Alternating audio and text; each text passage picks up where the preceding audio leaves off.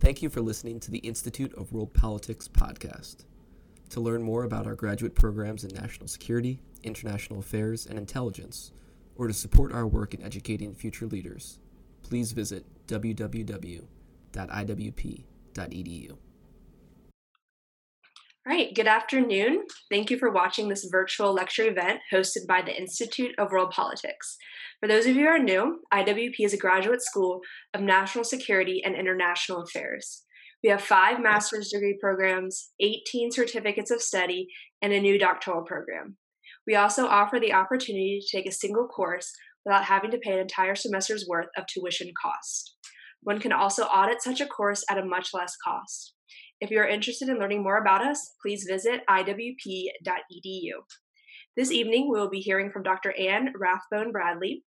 Dr. Bradley is the George and Sally Mayer Fellow for Economic Education and the Academic Director at the Fund for American Studies. She delivers lectures around the country and oversees curriculum development and evaluation for economics courses. Previously, Dr. Bradley served as the Vice President of Economic Initiatives at the Institute for Faith, Work, and Economics, where she continued research toward a systematic biblical theology of economic freedom. In addition to her work with the Fund for American Studies, she's a professor of economics at the Institute for World Politics and Grove City College. She is a visiting professor at George Mason University and has previously taught at Georgetown University and Charles University in Prague. Dr. Bradley serves on the James Madison University Executive Advisory Board and is the president-elect for the Society of the Development of Austrian Economics. Dr. Bradley, the floor is yours. Thank you so much. Thank you for having me, and thank you all for tuning in. I appreciate it. I'm sad we can't be together in person, but I think that this is going to be great. And I'm going to make sure to get a little timer here so I don't talk the whole time. So we'll make sure to take as many questions as we possibly can at the end. So what I want to talk about today is this kind of interesting phenomenon that seems to be going on in American politics, which is the rise of socialism, more specifically the rise of what we call democratic socialism. And kind of it begs the question, are we all getting more radical? That's never happened before. How do we think about this movement and who it is, who finds it compelling and what it promises versus what it can deliver? And so that's what I want to talk about, is just kind of the trends that are going on, but I want to get down to the economics of it. Of course, that's what I do because I'm an economist. So I think it's very important for us as we wade through these messy issues that are very ideological and I would say also very emotional, that we need to make sure we're thinking like economists. And if you've taken my class at IWP, you know I say that. We've got to put our economic thinking caps on to really get to the truth, right? Because what we want is a world where everybody has the same opportunity to use their creative abilities as best as they can to make positive contributions to the public good and to the common good. That's what we want. What we know about economics is that in market economies, people seem to be more enabled to do that. And it's the way that resource allocation works. So we'll talk about that. So the way that economists come to these questions of political economy is hopefully not in an ideological way. Of course, we're all human beings, but what we want to do is cut through that ideology and really say, okay, what type of economic system adjoined to what type of political and legal system is going to provide the most prosperity for the most people? That's the quest. So we kind of take that as a given, right? So I think there's a couple of things going on that help us understand the rise of democratic socialism or socialism in the United States. Those two things are different. I'll talk about them in a minute. But I think one thing that's very real is that we either tend to look at the past with a romantic view of what happened, or we just weren't alive. And so we don't remember the past. We read it perhaps in a textbook.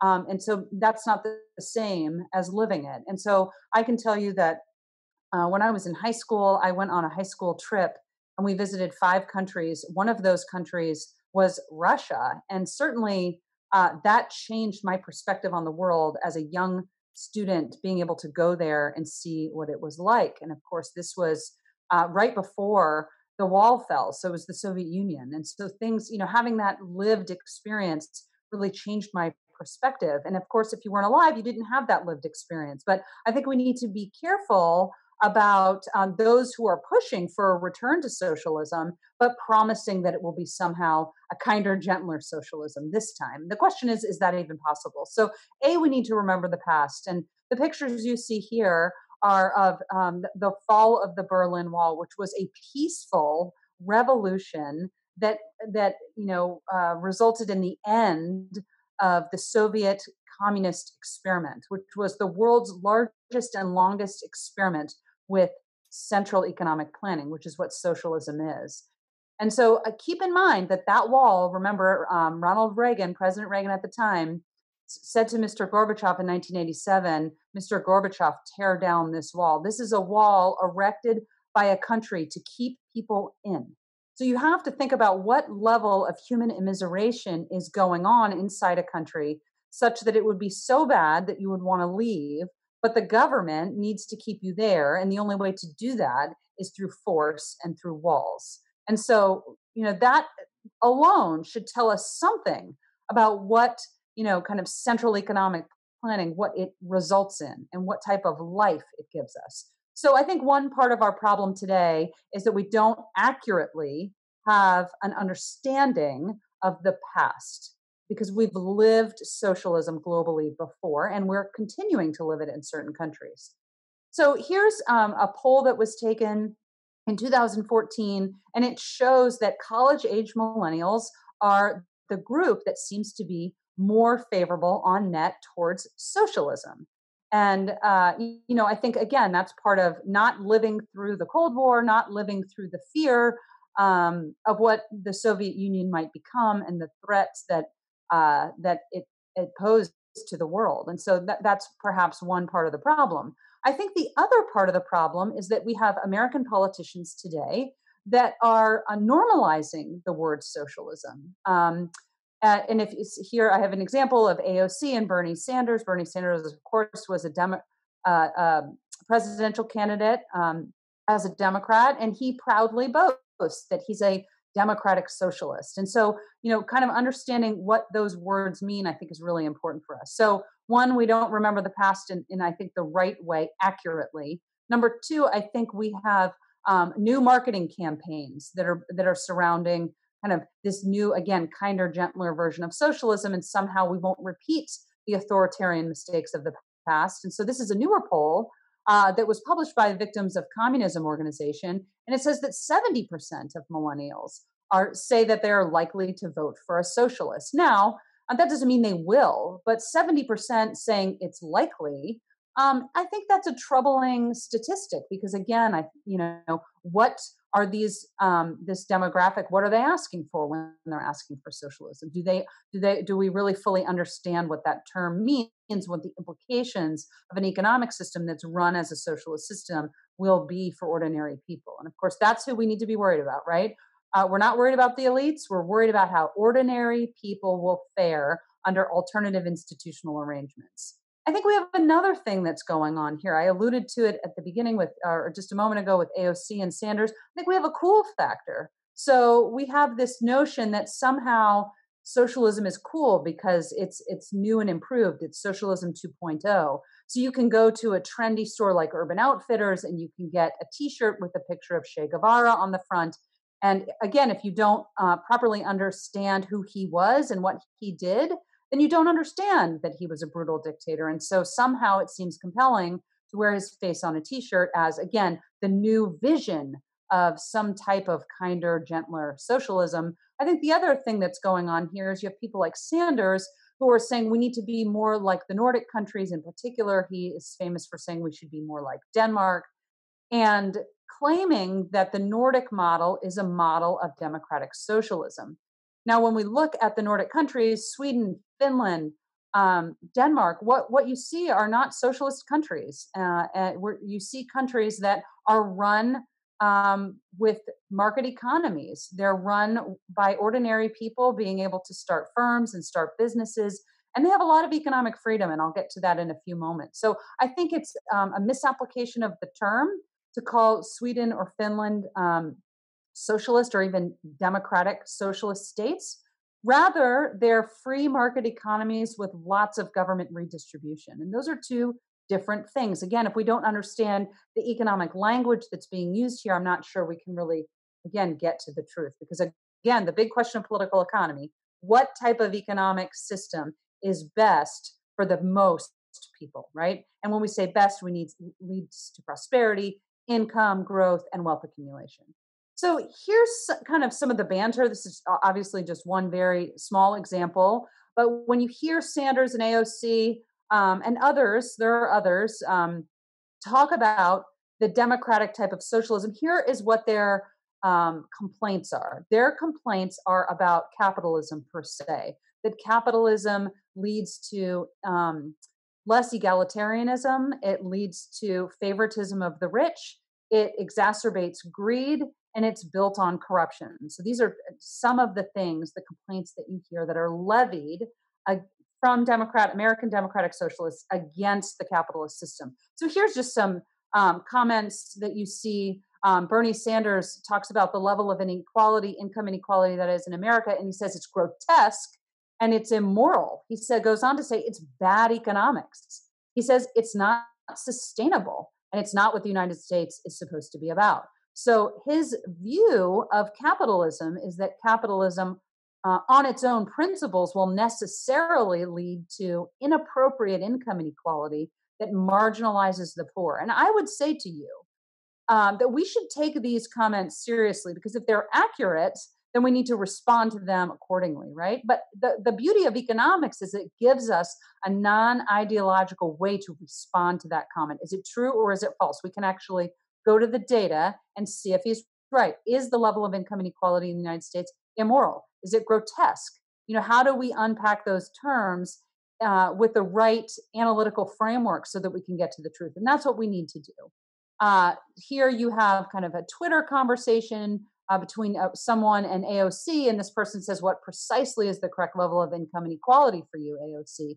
Is there a distribution you are shooting for? Should everybody be equal? I think that's a fair question. Are we shooting for absolute income inequality where everybody has the exact same income? Most serious people aren't advocating for that, but you do hear claims for a universal basic income, which would try to accomplish something similar to that. And she responds and says somewhere between, quote, teachers shouldn't have to sell their own blood to pay the rent, and, quote, billionaires with helipads and full-time workers on food stamps shouldn't exist in the same society. So again, the narrative is that capitalism leads to gross income inequality. It favors the rich. It allows the rich to get richer at the expense of the poor, and that's a problem. Here's another comment from Sanders, which I think encapsulates his understanding of how a market economy works. And again, we can just take him at his word. We don't have to put words in his mouth at all. We can take him at what he says and unpack it and try to understand if he's right or not. That's all we're doing here. So again, the beauty of economics, it's not ideological. We're looking at cost-benefit analysis to try to understand what is the best among the range of alternatives. So here's a quote from Sanders: you don't necessarily need a choice of 23 underarm spray deodorants or of 18 different pairs of sneakers when children are hungry in this country. And I really would encourage us to pause when we think about that. Here is what this statement is suggesting. When you go into your local grocery store, when you shop at Walmart online or Target or whatever it is, and you go to choose an underarm deodorant, his claim here is that there's too many choices. Why do we need 23 different options for underarm deodorant? Why do we need 18 different types of pairs of sneakers? His presumption is that lots of choices in underarm deodorants limit the choices for other people. So that's the claim that's being made here.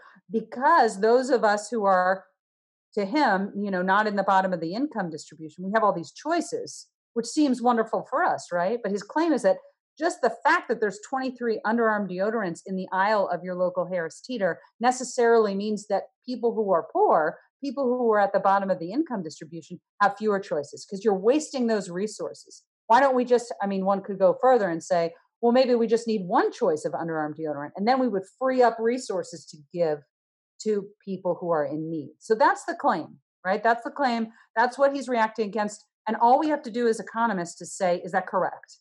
Does a capitalist or market-based system give more to the wealthy and leave less for everybody else? So to answer that question, I'm going to ask another question, and then I'm going to talk a little bit about some of the fundamental assumptions of economics, because I think anytime we're advocating for one system over another, we really have to do that. What are the fundamental realities, the truths that we have to start with before we build any system and expect it to work? So, the question is, and this is what Sanders is alluding to, is income a zero-sum game, right? So this is from the Occupy Wall Street movement. This woman has a handmade sign that says, one day the poor will have nothing left to eat but the rich, right? So it means that as the rich continue in their income growth, and continue in their capital and wealth accumulation, they leave less for everyone else, right? So what is the assumption there? The assumption is that the world, the economy, is zero sum. It's what we call a fixed pie. And the amount of wealth that's available to everyone is fixed, meaning it can't be changed. If that's true, then who has control of the pie, the economic pie, really matters a lot, right? But in fact, and of course, there are economies that are very zero sum, and those are the very economies that don't have well-functioning markets, that don't have a lot of economic freedom. So trade has to happen no matter what. But trade isn't scalable if you don't have a market-based system to support it. So I think the problem here is that there are places in the world that operate in a zero-sum fashion. And what that means is what she just said on that sign, and kind of what Sanders implied in the slide before, which is that as the rich get richer, the poor get poorer. This is absolutely true if you live in a place like Afghanistan, which has very, very little economic freedom. It's absolutely true if you live in a place like modern-day Venezuela. The elites are protected. Everybody else has to fend for themselves. And the interesting case of Venezuela is an economy that 35, 40 years ago used to be a thriving, robust democracy with lots of economic freedom. It's a place you would vacation.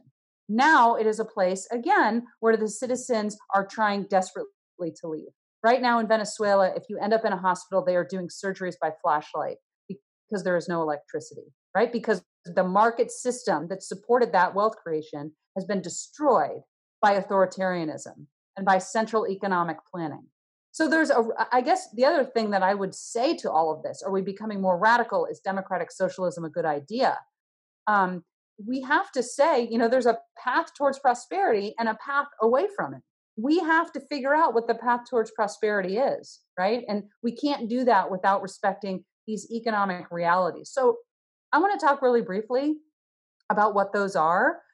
And again, if you go into a physics class on the first day and they talk to you about gravity, you don't really dispute it, I suspect, right? You just say, okay, gravity, it's a constraint. I have to face it. I have to deal with it. If I don't deal with it, harm will befall me. Same thing with economics. Economics presents realities that we have to respect, both the realities of the world and the realities of human nature. If we don't start and build an economic system on those realities, we will go wrong, right? So you can't just do anything you want. There's a right way. Like I said, there's a path to prosperity, and there's a path that leads you away from prosperity. So what are those economic realities? And again, if you've taken my course, we talk about this a lot because it's so essential for thinking through policies that are either going to be effective or ineffective, thinking about comparative economic systems. The first most important reality in all of economics is that we live in a world of scarcity. Resources are scarce. Resources have multiple and competing ends. And so we have to choose. If you ever took a micro class in undergrad or in high school, the first thing you learned was that there's no such thing as a free lunch. There is no free. In fact, economists try not to use the word free. There are things that can have a zero price, but nothing is free. You will always pay. You'll pay in a trade-off. You'll pay in the opportunity cost of your time. So we have to figure out, the big quest of humankind has been to figure out, how do we create abundance out of scarcity? How do we lower our trade-offs? How do we reduce our opportunity costs and have more wealth? And it's only been recent in human history, the last 250 years or so, that we've been able to do it in a scalable and in a global way.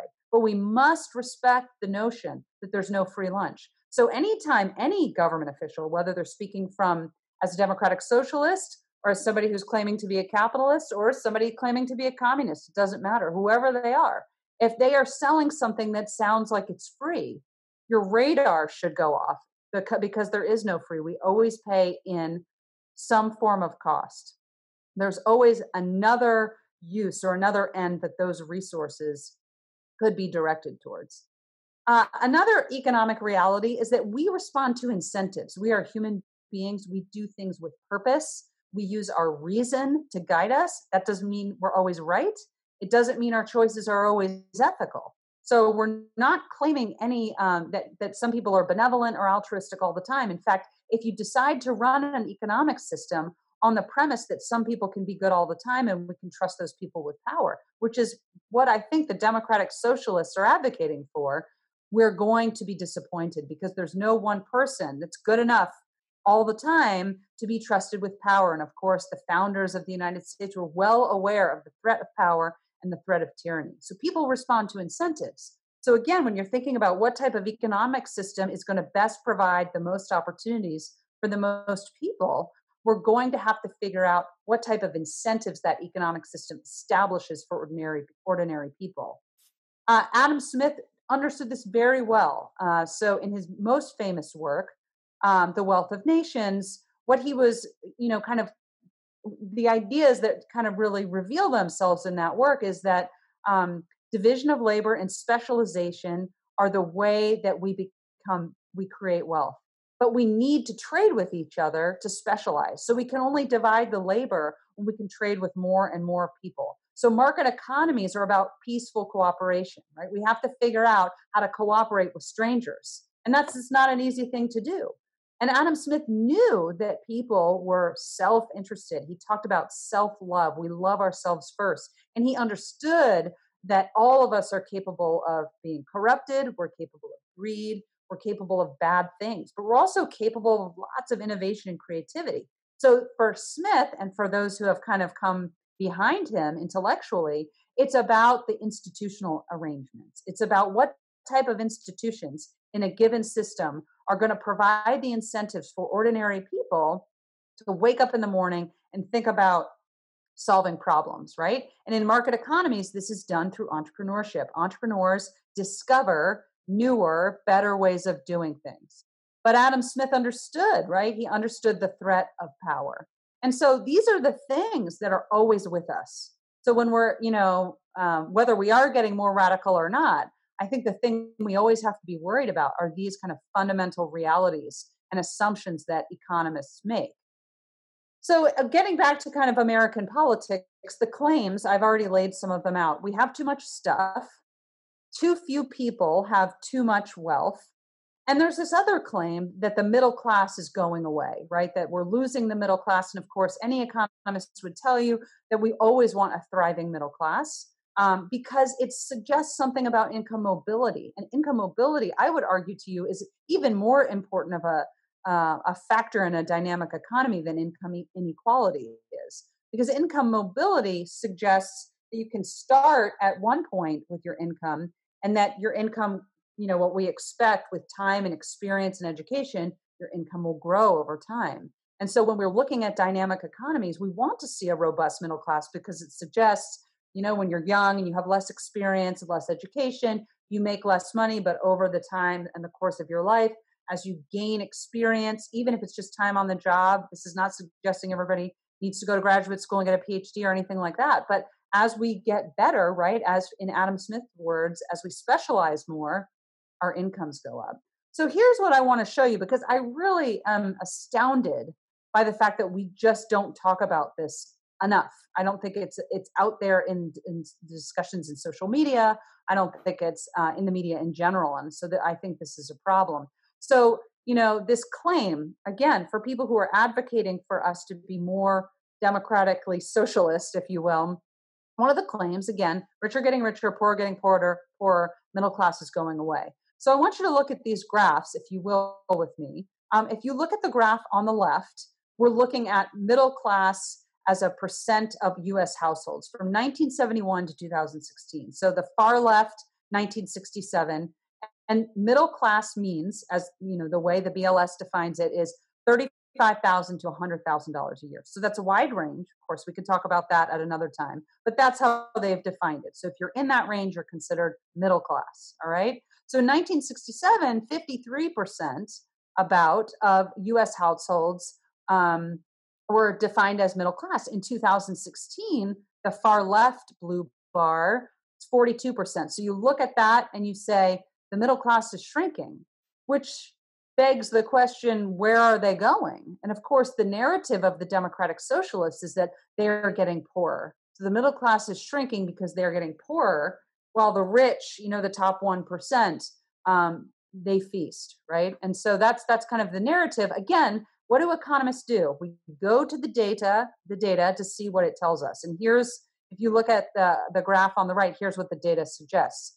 So we have the first graph repeated, right? So we're looking at the same years, 1967 to 2016. Look at the light blue bars. They're exactly the same. This is the middle class. But this completes the picture. This is the full graph. The first story we told was only part of the story.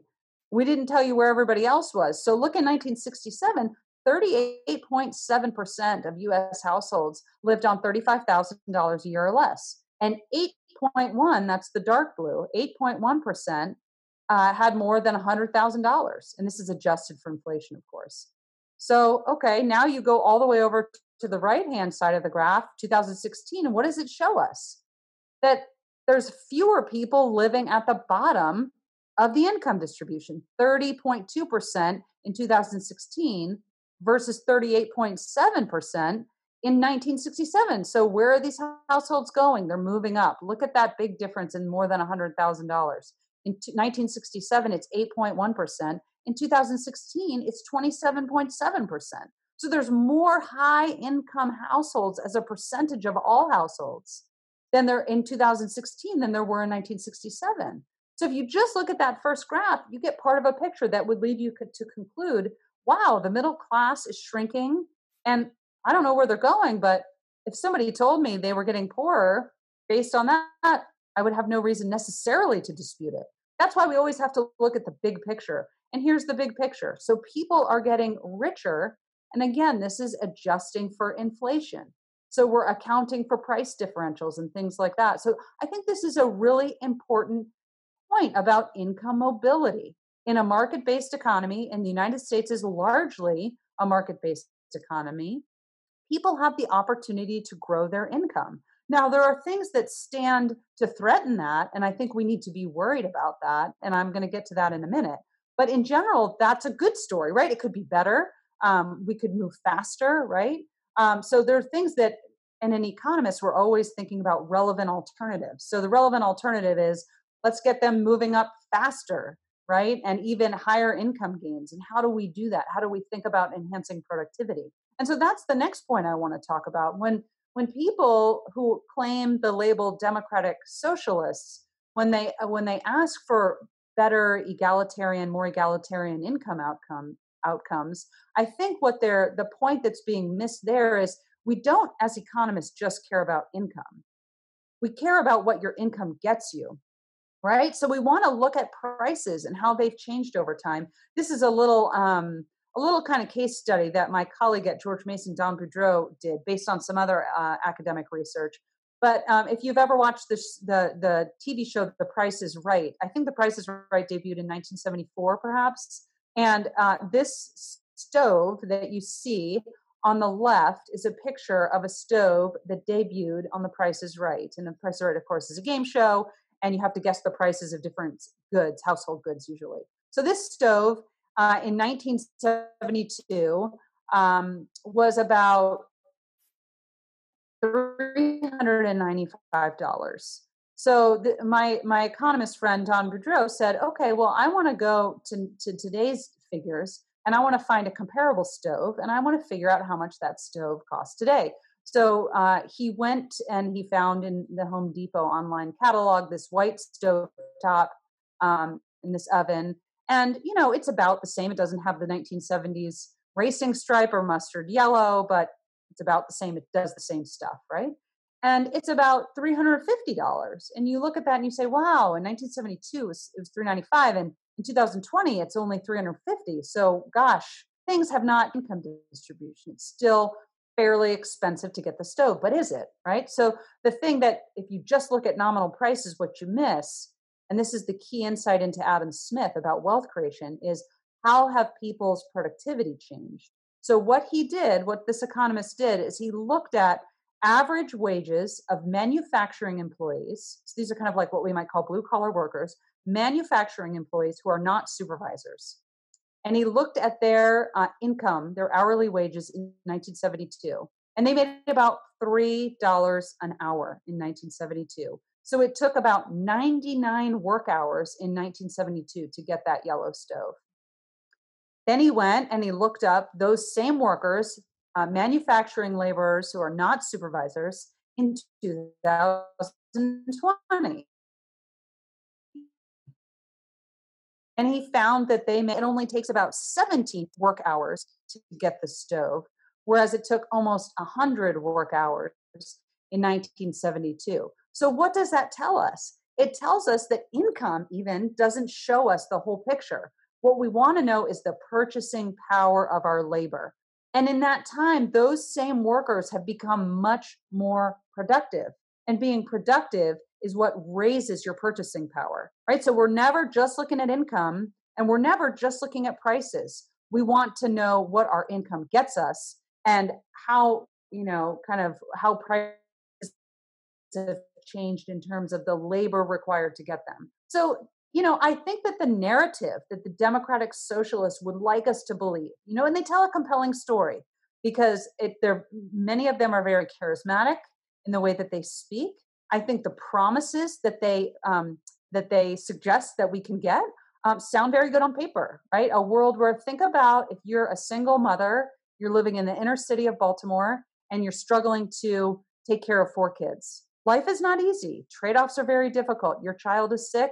Maybe you can't afford to take a day off of work to stay home with them. So these are real trade-offs and real opportunity costs that our fellow human beings, our fellow Americans face. So I think that this is a real, we need to take the democratic socialists seriously because that's why their message is compelling to people, right? If I'm that single mother and life is very difficult and you're promising me that you can guarantee me a basic income or guarantee me a higher minimum wage and guarantee me health care, guarantee that I'm not going to have to repay my student loans, then life, it sounds like it's going to get a lot better, right?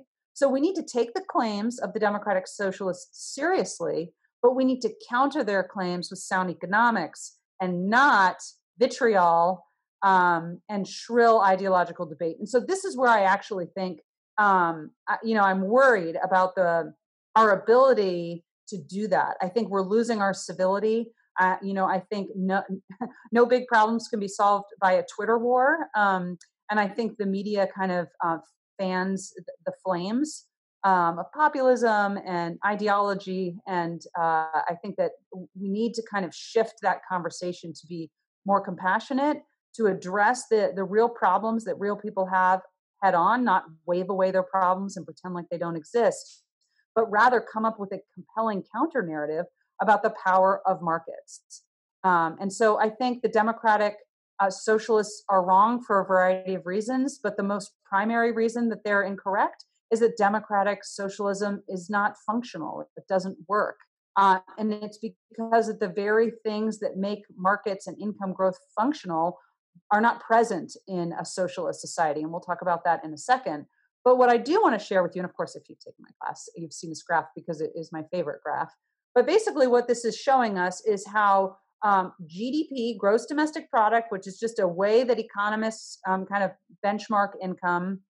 By the way, it's not really the best measure, but it's what we have. So we use it. I think it leaves a lot of questions open, but we use it. So this is global GDP over time. It's every country. It does not exclude outliers. It's the richest countries. It's the poorest countries. And what I want you to pay attention to is this orange kind of trend line, right? And we call this as economists the hockey stick graph. And this is the good news. The good news, the bad news was that for most of human history, people lived in a state of grinding poverty. And they lived in a zero-sum world where the people who had the power plundered There was no, not a lot of scalable democracies, not a lot of scalable property rights regimes. You were born into a station in life and you stayed there. If you were lucky to be born at the top, you lived better than others. But the richest people in 1500 don't live anything like what you and I live today. So, the bad news is that it took us a long time in the course of human history to figure out how to create sustainable global wealth that is egalitarian in its consumption. That is the missing link. That's the narrative that's not on the table today. Is that the counter narrative to democratic socialism is that market economies provide egalitarian consumption possibilities. Okay. In 1984, I believe the first cell phone was sold in Baltimore, Maryland. I believe it cost about $4,000 in 1984 dollars, which is a lot today, right? $10,000 or something. And the richest person who could get that mobile phone, you know what that mobile phone could do? Very little, right? It could make calls, but you carried it around in a suitcase. And I believe the battery lasted for about a half an hour. So today, now the phone that you have isn't even comparable to that phone that was first invented in 1984.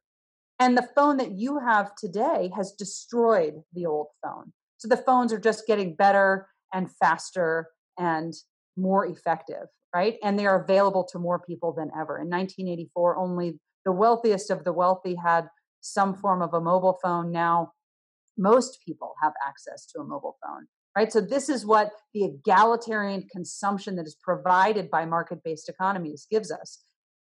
While, look at this graph, it's also exciting. If you look at the slope is exactly, and the shape are exactly the same, while you are having exponential population growth. So we hear a lot today in the news.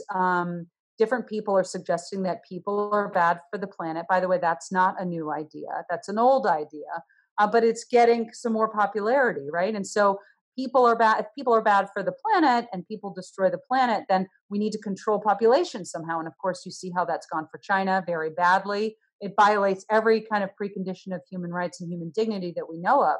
But it's casting that aside, it's just really bad policy, right? It's just really bad policy. And the reason that it's really bad policy is because people are in fact good for the planet. People are creators, but they need the right institutional environment to be able to unleash that creativity. What is that institutional environment? Economic freedom. So I'm a big fan of economic freedom. If you've taken my class, you know this very well. But if you haven't, I really think that this data is out there. There's many organizations that measure it. This really started with Milton Friedman in the 70s. He said, hey, we talk about prosperity a lot. Let's measure it. And so he and others come up with this index that empirically measures how free people are to engage in business, to buy and sell, et cetera, in their own countries. So we score countries on a scale from 0 to 10. 0 is no economic freedom. 10 is a perfect score. The United States is usually in the top 20. I think this year we're number 6. So that's a big increase from the year before. And the things we measure are the soundness of the currency, the level and protection of property rights, how heavy-handed is the regulatory scheme. In other words, do you have to know people? Do you have to bribe people? Do you have to get a lot of licenses to operate a business? We look at the freedom to trade internationally, and we look at the size of the state compared to the size of the economy. So when you take all that into consideration, it is only the countries that have economic freedom, which means they have capitalism. Capitalism, very simply put, is a system based on profit and loss. It's a decentralized way of allocating scarce resources versus socialism, which functions only through bureaus, managers, and coercion. So in other words, how do you allocate resources in a socialist economy, which is a society with no economic freedom or very little? The people in power tell you what to do, and they tell you how often to do it, and they tell you what the prices are going to be. Look at any society that has been run by socialism. This always leads to starvation, immiseration, right? Queues and lines. So look at Venezuela today. You get a ration card to go to the grocery store, you go on your day, you do what you're told, there's still no food on the shelves.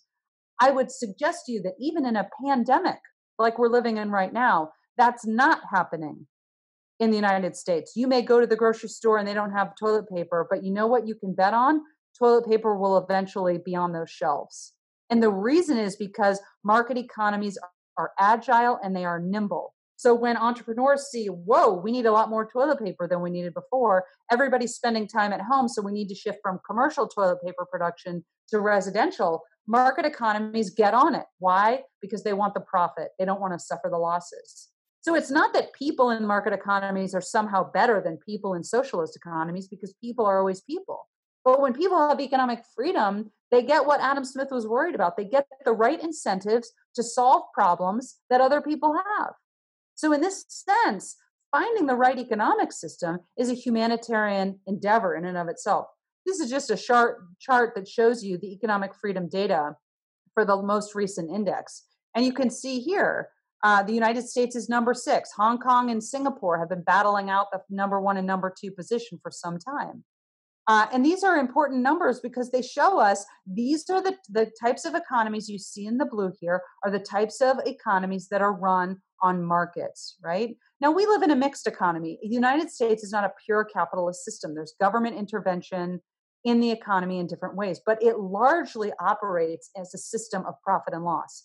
Where we don't have that, and I think where Americans should be concerned, and by the way, this is where the AOCs and the Sanders, I think, have very legitimate points. And this is what I call the rise of cronyism.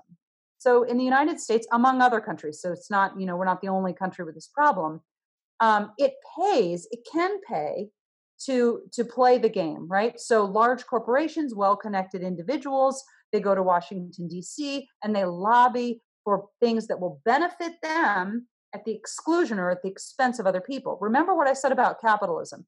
It operates on profits and losses.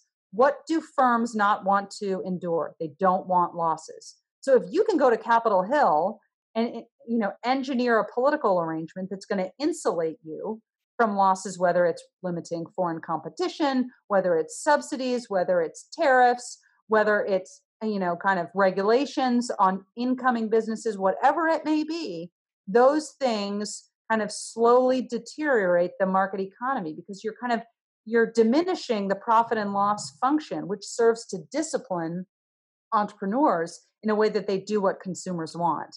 So I actually think in highly developed mixed economies, this is what we need to worry about. We need to worry about the prevalence of cronyism. In the United States, we see that the Federal Register, which tracks all regulations, is growing. It's growing exponentially since the 1960s. So we need to get a handle on this. And I think the problem is that you have to pay to play the game. So the wealthy are the ones that can, have the ability to manipulate the system. Whereas the people, at the bottom of the income distribution, small entrepreneurs, they can't afford to hire a large, lobbying firm to represent them and protect them. And so the problem is that I think cronyism leads to the worst type of zero-sum game. So positive sum game societies can always be transformed into zero-sum or negative-sum societies. We always have to be vigilant about the institutions of economic freedom. This graph here just shows you what's going on. Again, this is not just a trend in the United States, but all OECD countries face this. As your economy gets wealthier, government spending as a percentage of GDP increases. So wealth seems to come with greater government spending. And I think part of that is based on our expectations about what we think government can do for us. Economics, not ideology, has to be our guide here. Always. Economics has to be our guide about what is appropriate for the state to do and what is appropriate for the market to do. Ideology just gets you into kind of fistfights, right, that don't go anywhere. But what we see here is that as government spending as a percentage of GDP goes up, then the expected handouts go up. So the kind of environment that facilitates cronyism grows. And I think that's what we need to be worried about. And if you listen to AOC and Sanders, they've been very vocal against cronyism.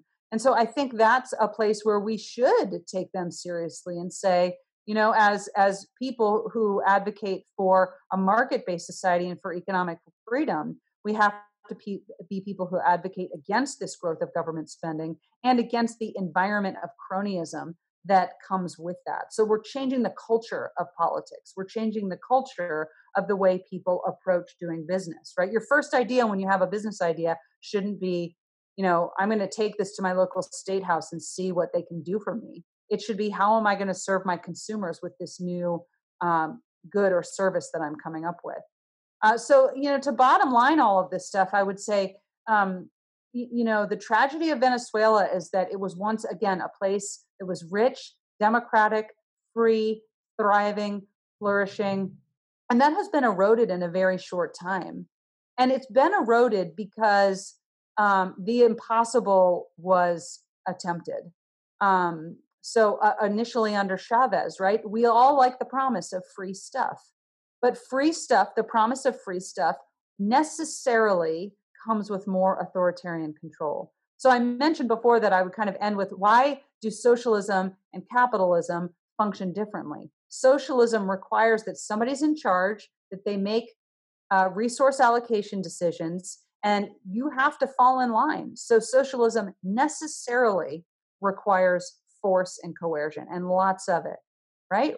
Rather, in capitalism, resource allocation is decentralized and it's mitigated by prices and property rights and profits and losses. And so one of the things we talked about is that market economies are much more agile. They can adjust and adapt, and they can discover. So the human endeavor is to discover new and better ways to do things, which makes us more prosperous in every dimension of that word.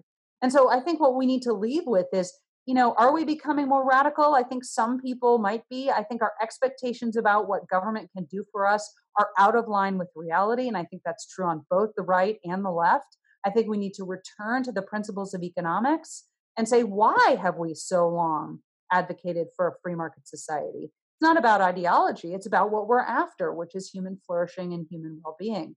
And you just look at Venezuela, the news reports that come out every day, more immiseration, more inflation to try to pay for all of these promises that have bankrupted people, because there is no such thing as a free lunch. So democratic socialism, I think, is a very dangerous idea because it's not possible. It's not possible because when the government steps in to engineer the allocation of economic resources, they necessarily have to use force. So you can slap the word democratic in front of it, but what's going to happen as soon as those in power start to lose control is they'll throw away the rule of law, they'll throw away the democratic institutions, and they'll use more force. And every long-standing social experiment that any country has experimented with central economic planning has always resulted in more authoritarianism. I would say it's a feature, not a bug. So we shouldn't be surprised. And we don't want to get on what Hayek would call the road to serfdom here, right? We don't want to be on that road to serfdom. If we are on it, we want to get off of the road to serfdom. So I think we need to be very vigilant about these ideas. I think we need to use terms with meaning. I think we use the word socialist and capitalist as kind of almost slurs when we're in debates with people. I think we need to return civility to these debates and speak on the truths of economics. And I think that's how we're going to get on the other side of this and get a return to freedom and to the spread of economic freedom around the world. So I'm going to stop there, and hopefully there's questions. I'm happy to field them if there are. Thank you guys so much for having me. Thank you. Yeah, we do have a couple questions coming in. The first one from Kurt Kloon. Government regulations attempts to address externalities. What is the place for social net in a market economy? Okay, so can you repeat the last part? Government regulations attempt to correct externalities. You broke up on the last part a little bit. What is the place for social net in a market economy? Okay, so a social safety net, right? Okay, so I think those are kind of two different questions.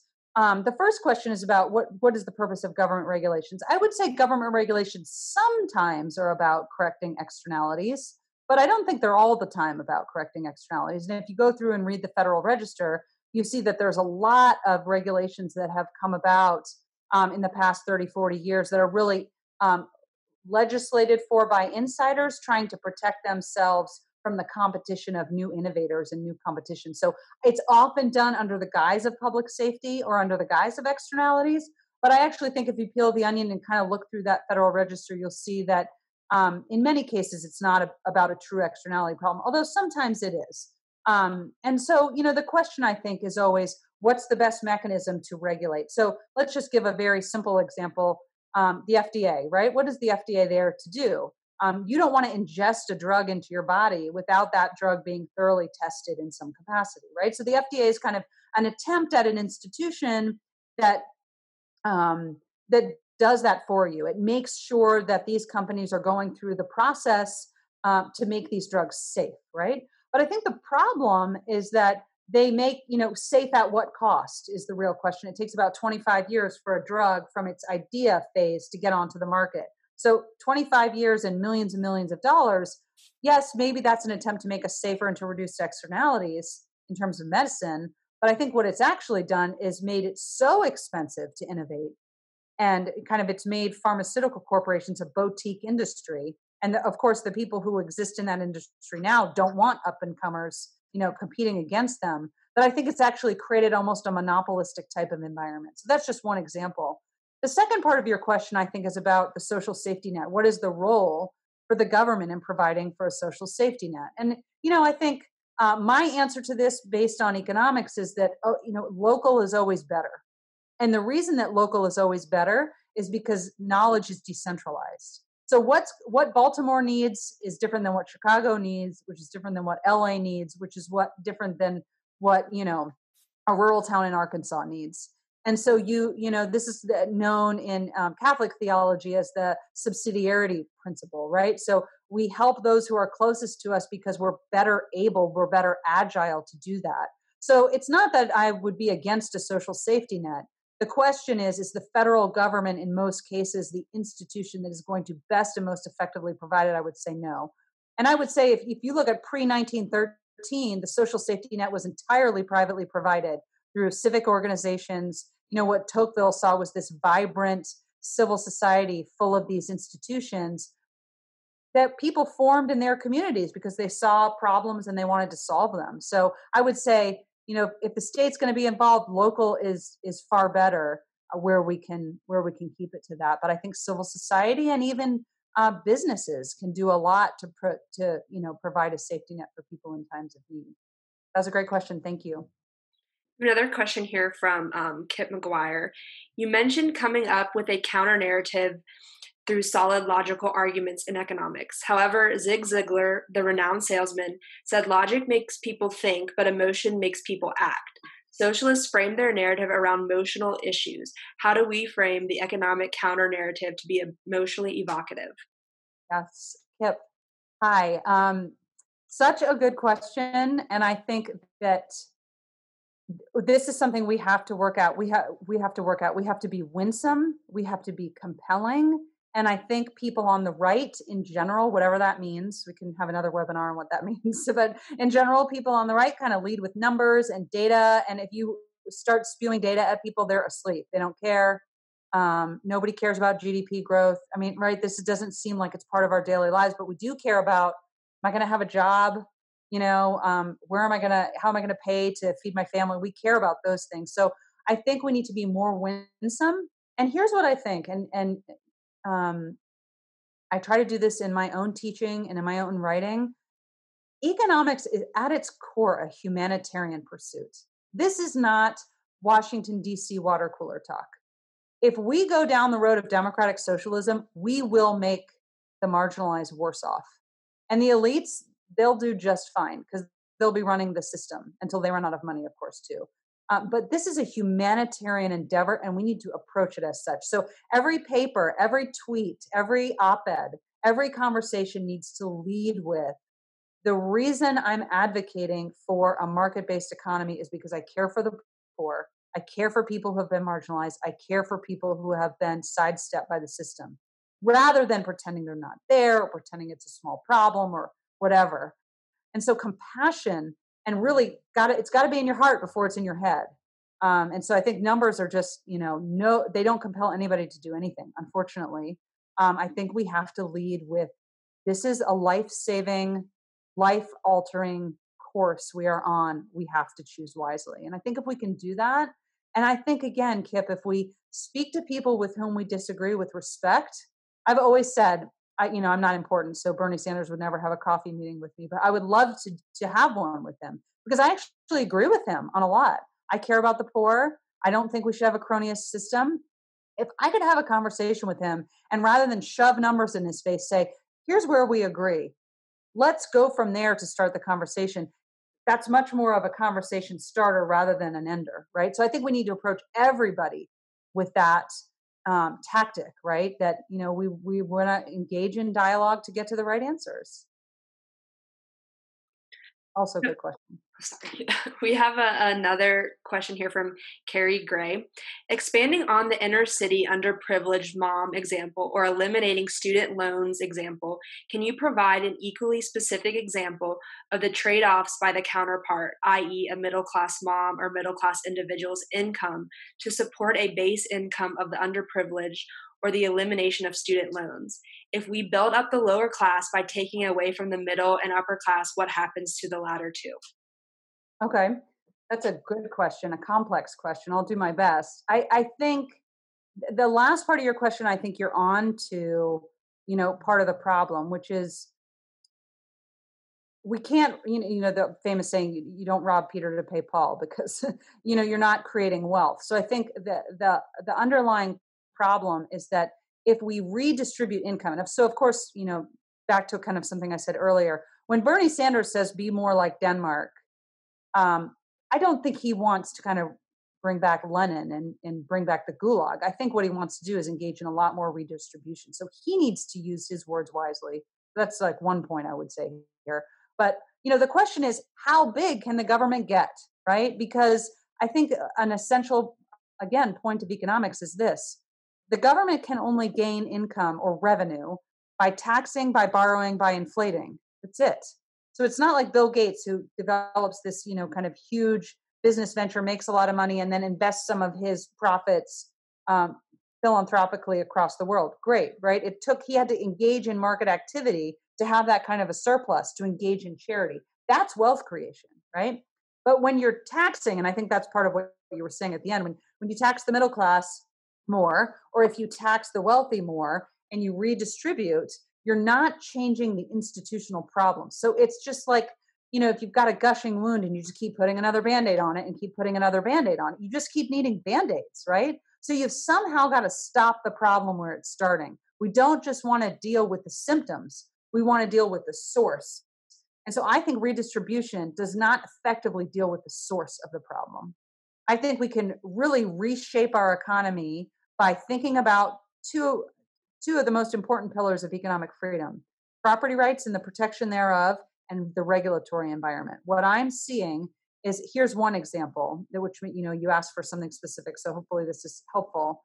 What we're seeing is an increase in what we call occupational licensing in the United States, which means that many more jobs now, just to have the job, you have to have a license. And sometimes this means going to school or doing coursework or investing in the process of getting a license.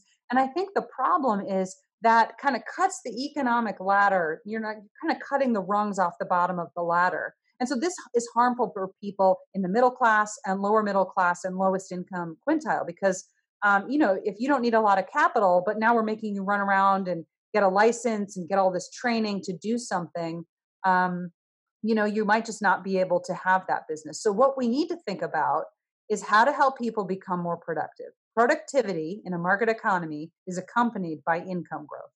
So what people who find themselves persistently in poverty, in the bottom of the income quintile, what we need to think about are educational opportunities, both primary and secondary, and thinking about how we can help enhance their productivity. One last thing, it was a big question, so I want to try to address it all, but I'm sure there's more questions. I think that this myth that everybody needs to go to college is actually part of the problem. So I think we need to reshape our cultural expectations around that. I'm not sure that student loan forgiveness is going to change that incentive. It's probably just going to make more people chase college. But for example, if you want to become a plumber, if you want to do, an elevator lift operator, by the way, I looked that up the other day, it's like $165,000 per year annual salary.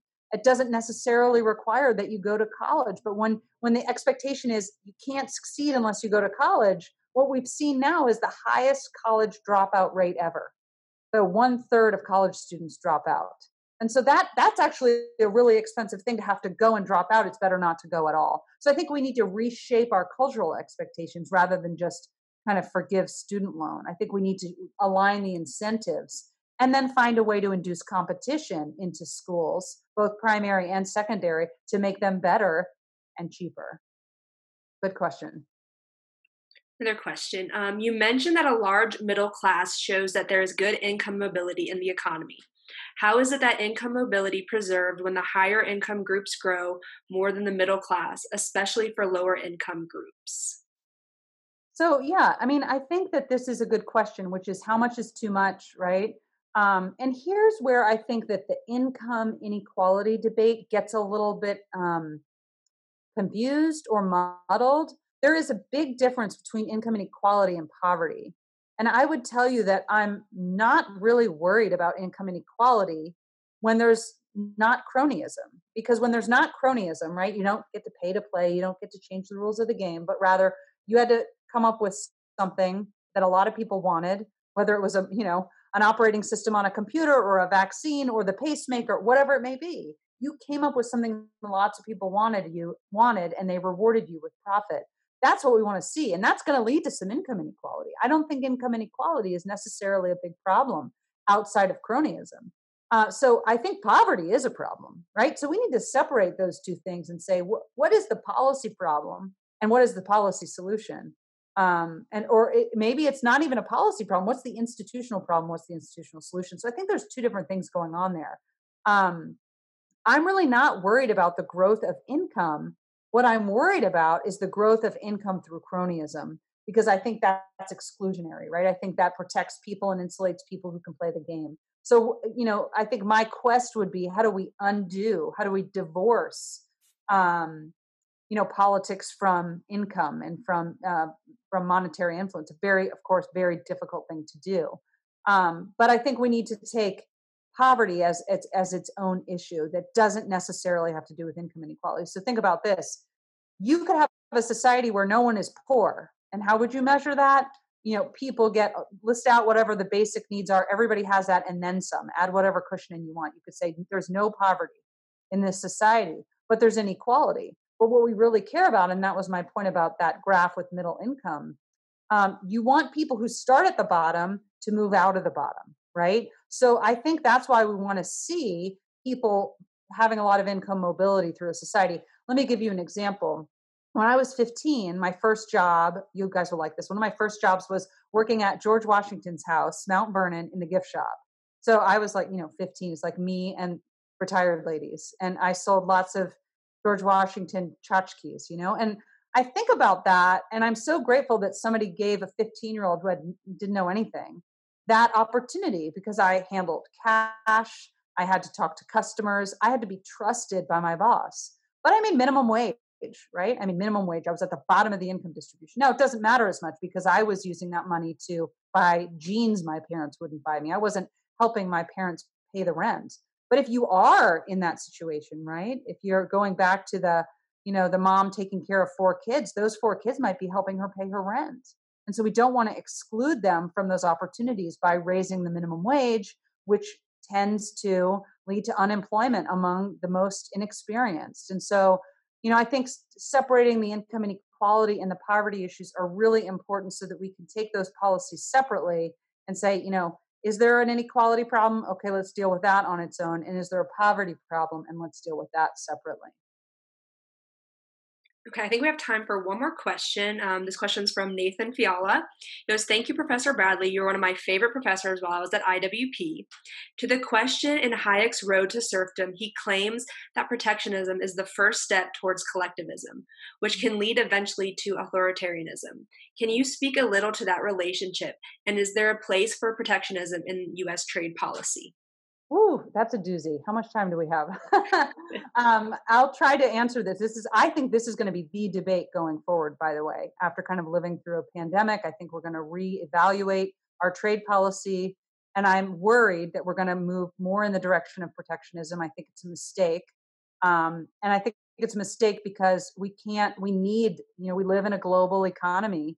And that makes life cheaper and more affordable for all of us. And so we need to find a way to accommodate, of course, with our current situation. Things are going to change, but you don't want to go totally inward. So Hayek's point is that protectionism, again, it's kind of Hayek and Smith are in the same vein here. Smith was worried about protectionism. What Smith was worried about, it's so funny because he loved entrepreneurship, but he was worried about business interests because he knew what business owners would try to do, which is to coddle the state, right? To engage in protectionism, and so that they would be kind of favored. And so they would grow rich, and you limit imports, and all these kinds of things, right? And Smith understood that that would ultimately really lead to more poverty rather than more wealth. And so, what Hayek is saying there is protectionism is just a step in the road to collectivism. Because again, what does it do? It implies that the state has the ability to know who should produce what. And I go, that's such a great question, Nathan, because it takes us back to where we started. The economy is not an engineering project. It's just not. There are lots of things that are engineering projects, right? We can design buildings, we can design bridges, we can write down a plan, we can implement the plan, and we can make it happen. But the economy is about people, and it's about complex phenomena. And the only way that, as you know from reading Hayek, he was, excited about prices, not because he was some sort of right winger, because he knew that prices were the best mechanism to share and collect knowledge and transmit that knowledge across a society. So that's why he says that. He says, look, protectionism, when you go as a large company or a small company and you go to the government and say, protect me from X, Y, or Z competitor, you're going to alter the natural order of trade. And so it presumes that the government is in a position to know how to redirect the puzzle pieces. And that's, of course, based on assuming that the economy is a puzzle. Remember, what is a puzzle? It's something that somebody has already thought out ahead of time and prefabricated the pieces. And when you're doing a puzzle, all you're doing is putting together the pieces, but that's not what we're doing. So that's really what he's saying here. Protectionism allows this relationship of cronyism to develop between business interests and the state. And it's kind of a step towards the path of collectivism, because in a totally collectivized economy, what's going to happen? You're going to have bureaucrats and technocrats, and they're going to have to dispense with this, supposedly, holy knowledge of who's going to do what, when, where, and how much. And I think what Hayek is reacting to is saying, you're getting on the road to collectivism. And that, of course, always, always, always leads to authoritarianism. So, as what are my fears in the future? I think some of my fears are that we're going to revert back to too much protectionism. And again, I think that's not going to lead to prosperity, and it's certainly not going to solve our problems that this pandemic has imposed upon us, or what any other crisis in the future will impose upon us. We have to figure out how to live in a globalized world. That's not an easy thing to do, but I don't think the answer is going back on 40 years of global openness and integrated trade policy. Okay, great. I think that's all the time that we have. So I apologize for those who we couldn't get to their questions. I would just like to thank Dr. Bradley for joining us today, and all of you who tuned in here on Zoom and Facebook. If you're interested in attending other upcoming webinar events, supporting IWP, or applying to one of our graduate programs, please go to iwp.edu. Again, that's iwp.edu. Thank you, Dr. Bradley. Thank you. And if anybody who didn't get to ask a question, they know my email. So you can email me, and I'm happy to engage with your question. Thanks so much for having me, guys. This was fun. Thank you.